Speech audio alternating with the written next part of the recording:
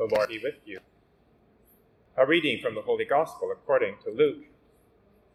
Once while Jesus was standing beside the lake of Gennesaret, and the crowd was pressing in on him to hear the word of God, he saw 2 boats there at the shore of the lake. The fishermen had gone out of them and were washing their nets. He got into one of the boats, the one belonging to Simon, and asked him to put out a little way from the shore. Then Jesus sat down and taught the crowds from the boat. When he had finished speaking, he said to Simon, "Put out into the deep water and let down your nets for a catch." Simon answered, "Master, we have been working all night, but have caught nothing. Yet if you say so, I will let down the nets." When they had done this, they caught so many fish that their nets were beginning to break. So they signaled their partners in the other boat to come and help them. And they came and filled both boats so that they began to sink.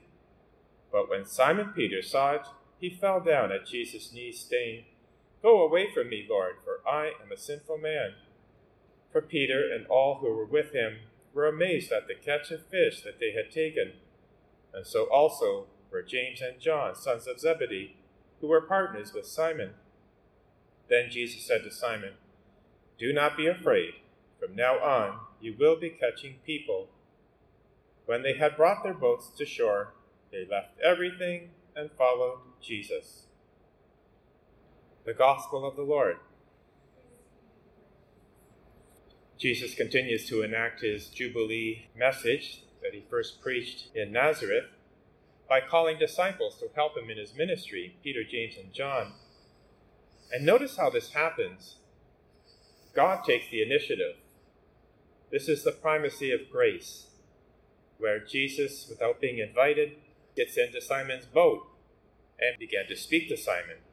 Simon responds, even though he was fishing all night, and he was the expert in fishing, not Jesus, yet he responded and he obeyed. And that was the key. Peter goes from the shallow waters into the deep and lets down his net for a catch. It's because he listened to God's word, he trusted and obeyed. That's repeated throughout the entire Old Testament. We have the example of Abraham, who listened to God's voice, calling him to leave his home and follow. He trusted the voice, and he did follow. He took action, he obeyed. And that's when he got the blessings. We see it in Moses, who again heard from God to go to Pharaoh and to tell Pharaoh to release his people. Moses first objected. God said, "But I will be with you." Moses trusted, and then he obeyed and was blessed. He led the Israelites out of captivity. We have example after example. We're called to do the same today. To first of all, hear God's voice, which means to listen, to read the scriptures, read the tradition, read the catechism, ponder it, meditate on it, let it shape us, and then to trust and obey, and then go into the deep. Notice that this grace is active not just at the beginning, when Jesus got into Peter's boat, but right through to the end. So, for example, when Jesus asked the disciples, "Who do people say that I am?" and Jesus received the answer from Peter, "You are the Christ, the Son of the living God." Jesus said, "Blessed are you, blessed are you, Simon Peter. You did not do this on your own. This was revealed by my Father." The other important point of this passage is that then Peter humbles himself. The Gospel says that Simon Peter fell down at Jesus' knees, saying, "Go away from me, Lord, for I am a sinful man."